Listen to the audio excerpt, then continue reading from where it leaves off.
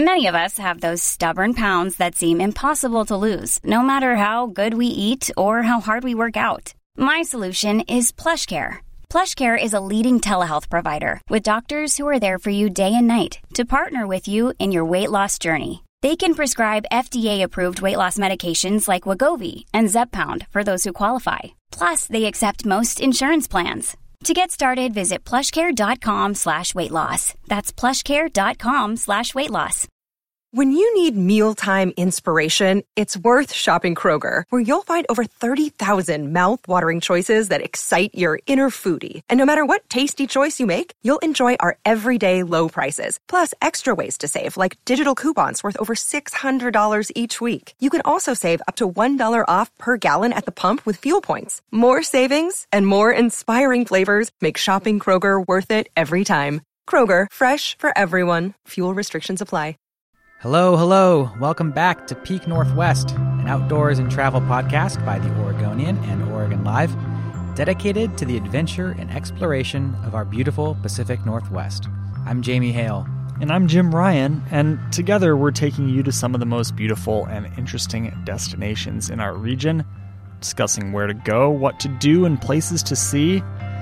Jamie, today we're going on a little jog on the Portland waterfront, a jaunt through Forest Park. Jim, this sounds suspiciously like running. That's right, Jamie. Springtime is fast approaching, and as it does, we should expect to see some more runners pounding the pavement and hitting the trail. I'm an occasional runner. And I don't run literally ever.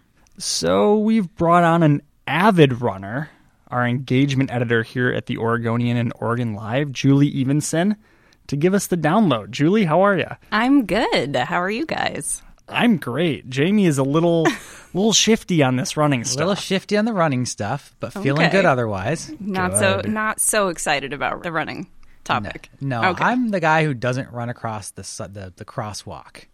I'd rather wait for that light to turn and then walk my way across. That's fair. It takes all kinds, Jamie. And we've got the turtle and the hare here collectively. So I think we'll be able to cover it. We're going to hit today a number of topics.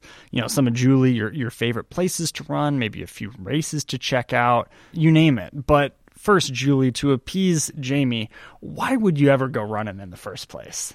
So I've always liked to run. So I have to start with that. I think some people are just born that way. But I will say, when I started out running in middle school, high school, I was a sprinter. So the idea of running more than a mile actually seemed crazy to me. Why would anybody do that if they didn't have to?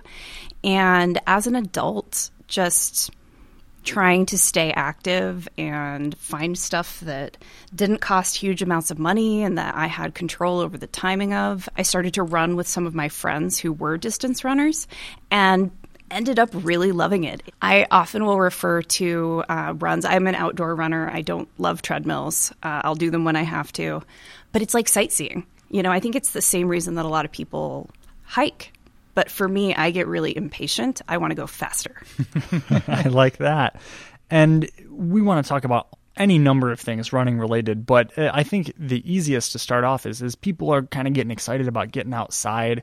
Where are some of your favorite places to run, say around the Portland area here? So I have a favorite spot that I'm not going to disclose because it's in my neighborhood. It's close to my house. But as I was thinking about this topic, I realized that just about every neighborhood in the Portland metro area has a spot like that. There's 150 trails around the Portland metro, something like that. And most neighborhoods have a great green space or some sort of paved trail or something where you can find that little spot. They're usually not as crowded as some of the more popular spots that I will talk about here in a second, but most neighborhoods have a place that you can go. And you can, get on if you live in the suburbs, you can get on your city website, you can look at Portland Metro online, and you can find those little spots pretty easily most of the time. For the big places, the Springwater is a favorite of mine, both ends. Jim, I think we talked about this at one point. I had a goal. I have not done this yet, but I actually wanted to run from the East Bank Esplanade all the way out to Boring That is a heck of a run, Julie. How many miles is that? It's 40 miles. 40 Yes. miles. That's a lot of miles. Yes, that's actually on my bucket list. I have not done it yet, but I've run most of the sections of the Springwater at some point or the other. And it gets actually really interesting the farther east you go. There's a point right before Boring where it's no longer paved, and it's actually really beautiful. So that's a great spot. And you can one of the things that's great about the Springwater is you can access it from many points along the way, right? So you don't have to start at the East Bank Esplanade in Portland. Right. You can pick it up in Gresham. Yep. You can pick it up in Lentz, out in southeast Portland. Yep. You can pick it up in Boring and run our way. Exactly. So that's a great spot. That does get a little bit more crowded, especially as the weather gets warmer. It's really popular with cyclists, many of whom are quite speedy. So you have to be aware of your surroundings, and they usually do a good job being aware of runners as well. But it's just a lot more people. There's places where it crosses traffic. You have to pay attention to the traffic signals and just keep yourself safe. The Portland waterfront, the East Bank Esplanade, is great. I will admit that as the weather gets warmer, though, I tend to avoid it. It's just too much? It gets really popular. There's so many hotels right there now, and people want to sightsee and stroll, and it's wonderful, and it's great for Portland. It is less great if you're training for something because it just gets really, really crowded. But on a beautiful day, you're also right there next to the river. What I started to do as that would get more and more crowded is actually go a little bit farther south. You can, if you're running on the West Bank, you can actually run from like Tom McCall Waterfront Park down through the Southwest Waterfront and pick up the Willamette Greenway near the old spaghetti factory. That is a great run. That is a really great route and a little bit less crowded. And very conveniently located from our office. Yes. Kind of, right downtown, kind of on the west end of the Hawthorne Bridge, approximately. Yes, that's correct. So, you can pick up. You can go through Tom McCall Waterfront Park and kind of back around on the East Bank and back over the Hawthorne, or, of course, head more south if you would want to, come back over the Tillicum if you so chose. So many good options. Yes. We're kind of spoiled there. If you are very, very ambitious, you can actually run all the way down to the Selwood Bridge, go across the Selwood, pick up the Springwater, and run back to the East Bank Esplanade. I've done that once. Well, so when you start training for your Springwater corridor run, yes. You can hit that loop. Yes. That convenience factor seems to be important. Absolutely. Especially for those who, maybe are trying to find time to fit running into a busy schedule. If you work downtown, here's a spot. Or like you mentioned, your neighborhood has a little greenway or just a little paved trail somewhere. It sounds like that's a really important aspect, is finding these little spots to be able to get running into your daily schedule. Yep. And that's one thing that, as we all get busier and it's harder to find time, running is appealing to a lot of people because you don't have to be at a class at a certain time. The gym's not going to close, and you can fit it into your day in whatever distance and whatever amount of time you might have available. There are days where I might only run a mile or two, but I did it. It's done for the day, and it makes me feel good. Yeah. So. And everything we've mentioned to this point, Julie, is running on the road, right? And that's definitely one of the ways to get after it. The other way, of course, three ways. You could run on a treadmill or indoor track, and that's what I would consider boring with a capital B, not to be confused with the end of the Springwater corridor. I would also say you can run on a trail that's unpaved, trail running as it would be known, through Forest Park or something like that.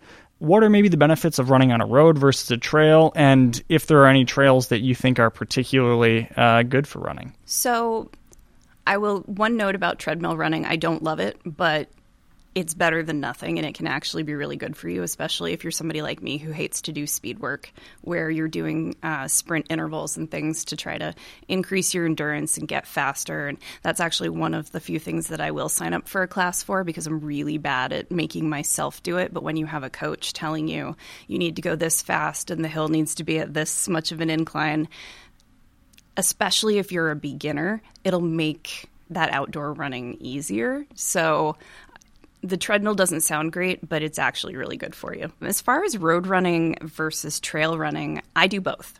I train on both surfaces because I like to do a lot of the races that I like to do are actually trail races, or at least partially trail races.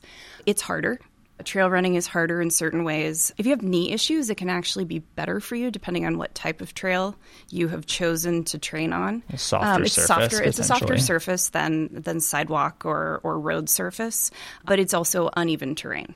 So it's it's a good training environment for you because it actually helps build some strength, but there's also a little bit more of a hazard. Tree roots and, although the worst fall I ever took was on pavement. So ooh, we've all been there, done that. Yep. Not great. Are there any trails in the Portland area that you would shout out as being like, this is a good go-to running trail? So I mentioned that, at the east end of the Springwater, it's unpaved, it's trail. And it's pretty rural. Like you're out in terrain at that point.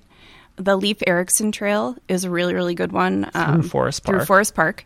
I mean, there's a bunch of Forest Park. Yeah, you name it within the park. My secret spot is actually a trail.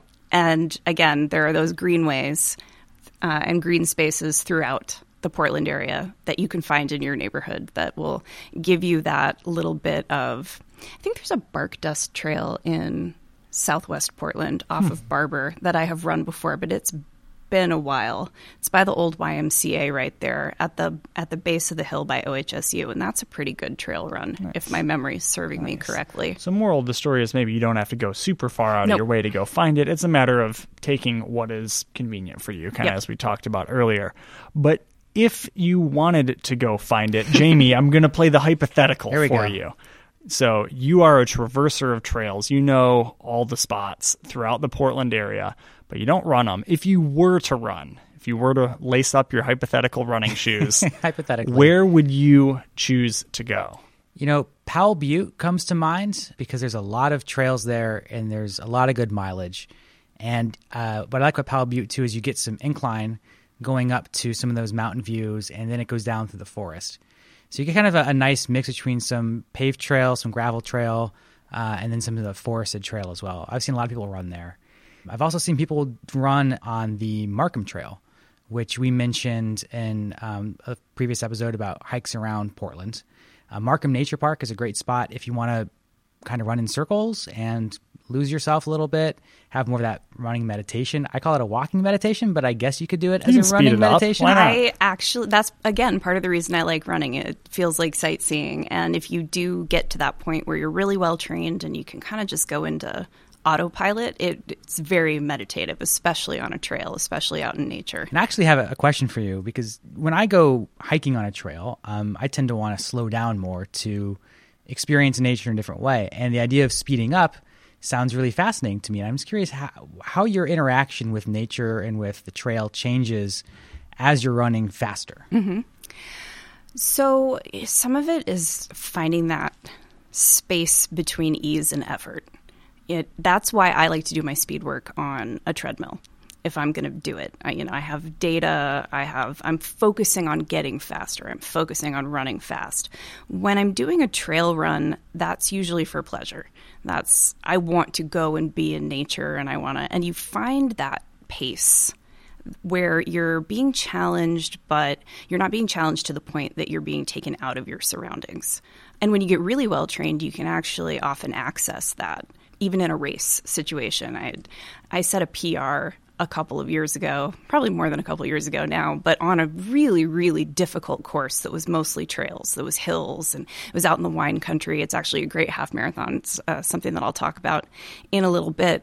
But that was that point where I had been running long distances long enough, and I was well trained enough that it's almost like I didn't feel like I was running. I was very engaged with my surroundings and nature, and it was a beautiful day, and you're out in the vineyards, and you're up at elevation, and it was just very meditative, very like one with where you were, and it was great.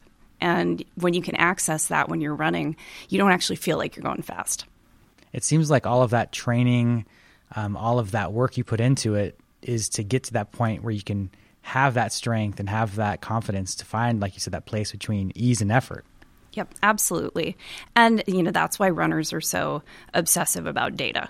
And runners tend to be very obsessive about training plans and nutrition because you're trying to, for some people, it's about setting a PR. For some people, it's about, placing in an age group. And I think that's fantastic. I'm not that competitive. I'm mostly competitive with myself. And most of the training that I do, and a lot of people who are just sort of hobby runners, that's what you want. You want to get to that place where it feels really good and it's really fun and it feels effortless, even though you're putting in a lot of effort. Yeah, I like that. I mean, that's how I feel when I'm out skiing or climbing something, doing a bit of mountaineering or whatnot. It's like the stronger that you feel doing the activity, the more you can savor it. And yes. I very much identify with that. It makes it easier on the brain if your legs are in working order. Absolutely. So, more enjoyable for the brain, I should say. Your talk earlier, just a few moments ago, Julie, about the spring water and how you can I think I mentioned that you can kind of jump into it at many different points too, jogged my memory about the Wildwood Trail, another trail on the west side of Portland that you can kind of do the same thing, right? So you can do the entirety of it, or you can do 5-mile chunks, 2-mile chunks, 8-mile, you name it. I know that's a favorite of mine, and I suspect one of yours as well. So I've actually never done what you did, running the full Wildwood. And for reference, the full Wildwood was a video we did for our companion video series, and my partner was big into it. She wanted to go run the 30-mile trail, 30.2-mile trail in one go, and it was a goal of hers. And I'm like, all right, well, we'll give it a shot. And neither of us are super runners, but we kind of just muscled our way through it and had a really good time. But I can imagine for folks who are training for a bigger objective, it doesn't really get much better than the Wildwood. It's absolutely beautiful, and I've walked it and I've hiked it, but I've never run the full thing. And actually, inspired by your Peak Northwest episode, one of my friends who is, I would call her an elite among hobby runners, she saw that episode and we started talking about it. And we might actually do that this fall. Right. Nice. See if we can recreate a little bit of the magic that would be that cool. you guys created. That would it be just cool. Looked so beautiful, and so that's my favorite kind of run. It was great, and the time of year in the fall is so nice. The only real hazard, of course, is if it's bad weather or the leaves that are covering the trail, of course, could be, potentially cause you to twist an ankle or something. But it was perfect when we were out there. So 10 out of 10 would recommend, of course. As someone who's not in running shape, I'm so curious about how you keep yourself in good running shape. I mean, I imagine stretching, I imagine some good footwear. What do you do? Following a good, consistent running plan is very important. That's kind of the basic. There's all sorts of free running plans online. There are apps you can download. I'm a big fan of Hal Higdon. He was one of the original American marathoners in the 60s. I want to say he's almost 90 and he still runs marathons. And has a handful of books and a great training program. You can download his app. I think it's a subscription app, but I actually just use his old pen and paper training programs. But there are other beginner programs out there that are very similar, and that's the very first one that I started to use when I started to run distances longer than a mile, and it's worked for me as I've progressed, and I've stuck with that one. And a lot of those programs, you're only running 2 miles a day, 3 miles a day, and then longer runs on the weekends when you have time, but that sort of baseline maintenance keeps you in a place where you can get out and run. So that's probably the most important foundational piece. And then stretching, staying injury-free. I'm a big fan of foam rollers. They're very, very helpful. I have a bunch of those little ergo balls. Actually, I have one at my desk right now. Keep everything loose. Nutrition is really, really important. I think a lot of people will embark on running thinking that, they're going to do a diet, like it's their New Year's resolution, and they're going to do, a really restrictive diet, and they're going to start running at the same time. And one of the beautiful things about running is you don't have to do that. You're burning calories, and as long as you are eating a wide variety of healthy foods. That handful of Skittles is actually probably going to make your run a little bit more effective, as long as you don't go crazy with it. So you definitely need to eat enough, and you need to eat enough carbs, which is maybe a controversial opinion these days, but pasta and bread and even a little bit of refined sugar is not a terrible idea if you're doing a long run. So stop by the old spaghetti factory on your way to the... There is probably a reason that Willamette Greenway Trail starts and potentially ends at the old spaghetti factory. Well, you heard it here first. We should have a run to the old spaghetti factory. Make it a stop in a marathon. They actually used to do the Pints to Pasta. Did they really? To and from the old spaghetti factory, and they've moved to the location now, but I did that a few years ago, and you got back to that area of town where the original old spaghetti factory is, and they just had tents full of spaghetti and penna and garlic bread, and it was fantastic. Ooh, yeah. Well, Julie, you've given us just a little taste of what's to come here, talking about some of your favorite races, and we're going to talk a little bit more about that right after a short break.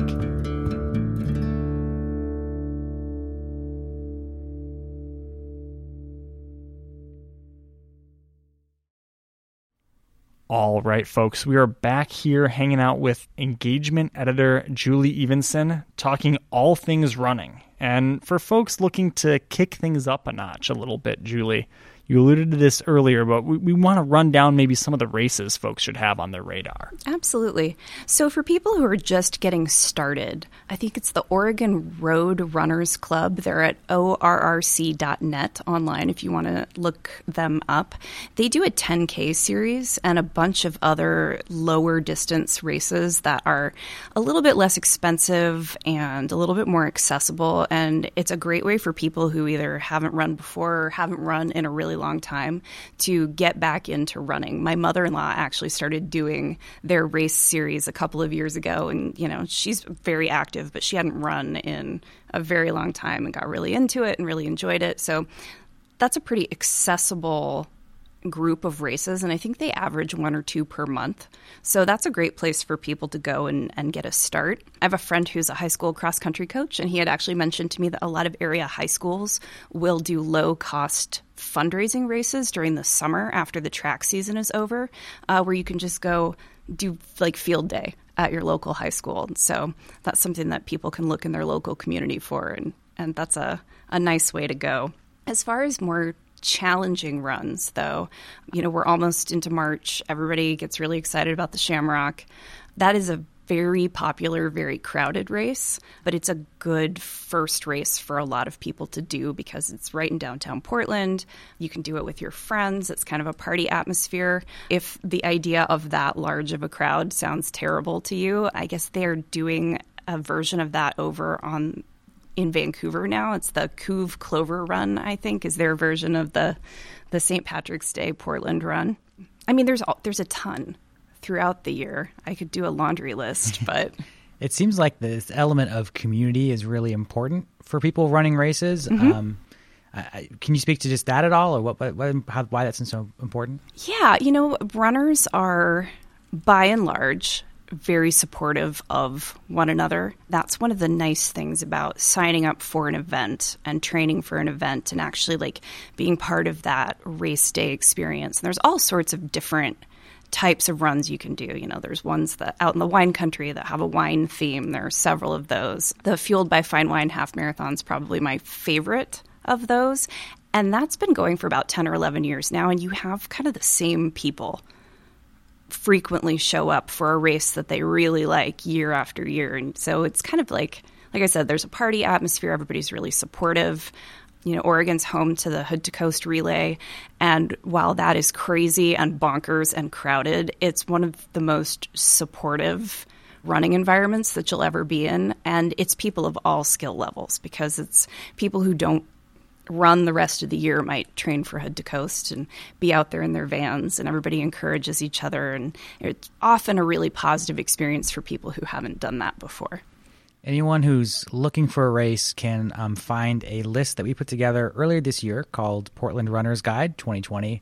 We'll put that in the show notes for anyone looking for those. Of course, there's mud runs. You've got the obstacle races, the ones that are in bubbles or foam or all kinds of stuff. So I think no matter what you're looking for as far as distance or, theme, there's something around the Portland area for you to find. Absolutely. Julie, anything else running related before we let you go? Just try it. Get out there. Even if you feel like maybe it's not for everybody, but if you are somebody who is at all attracted to the outdoors, it's totally worth a try. A jog on your favorite trail or, going around your neighborhood, it changes your perspective. Like when I started to run in my neighborhood on my way to my park that I like, I learned more things about the community that I lived in. Like I saw more people and I saw businesses and I saw things that I hadn't noticed before. And it's part of that meditative piece of running. Like you're just taking in details about the community that you live in a way that you don't necessarily if you're in your car or on a bus or I don't know. I find it really enhances my life. Well, Julie, I think maybe a lot of folks will give it a run, give it a try this spring and see if it enhances their life as well. Thank you so much for coming on the podcast. Thanks, guys. So, Jamie, are you reasonably inspired to give it a shot now? I would say that everything Julie has talked about is inspiring for some people who are not me. So there's no higher likelihood I'll see you like in some running shorts and running shoes. I have this an year. old pair of running shoes in my closet from like the 2 weeks in college. I tried to start running, and I think they're probably going to stay there. Jamie, how long ago was the 2 weeks ago in college when you thought you were going to start running? Oh, geez. I think that was about 10 years ago. 10 years ago, right about now. You still got the shoes. Hey, this is a good pair of Nikes, Man, don't they like get bad at a certain point? Not if you don't use them. That's true. All right, Jamie, so what are you getting into? If you're not running, what do you got coming up? I'm still at the point where I'm not quite going out on these big trips because we're still kind of in winter. Mm-hmm. So I am actually going to go check out some of Portland's weirdest museums. Such as? What do you got? Oh, there's all kinds of stuff. You've got the Kayak Museum. You've got the Vacuum Cleaner Museum, the Puppet Museum, the National Hat Museum.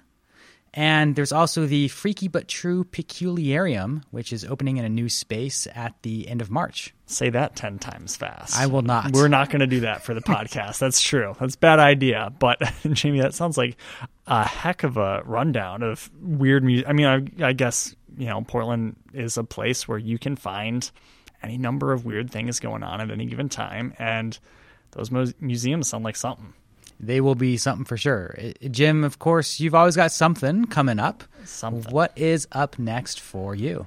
Up next, I feel like as soon as the calendar flips over to March, it seems like I'm starting to think more and more about kind of getting out in the mountains outside of the ski resorts and trying to do a little bit of climbing. So it's about the time of year where I'm looking for a good time to go try to climb Mount Hood or maybe some of the other bigger peaks around here.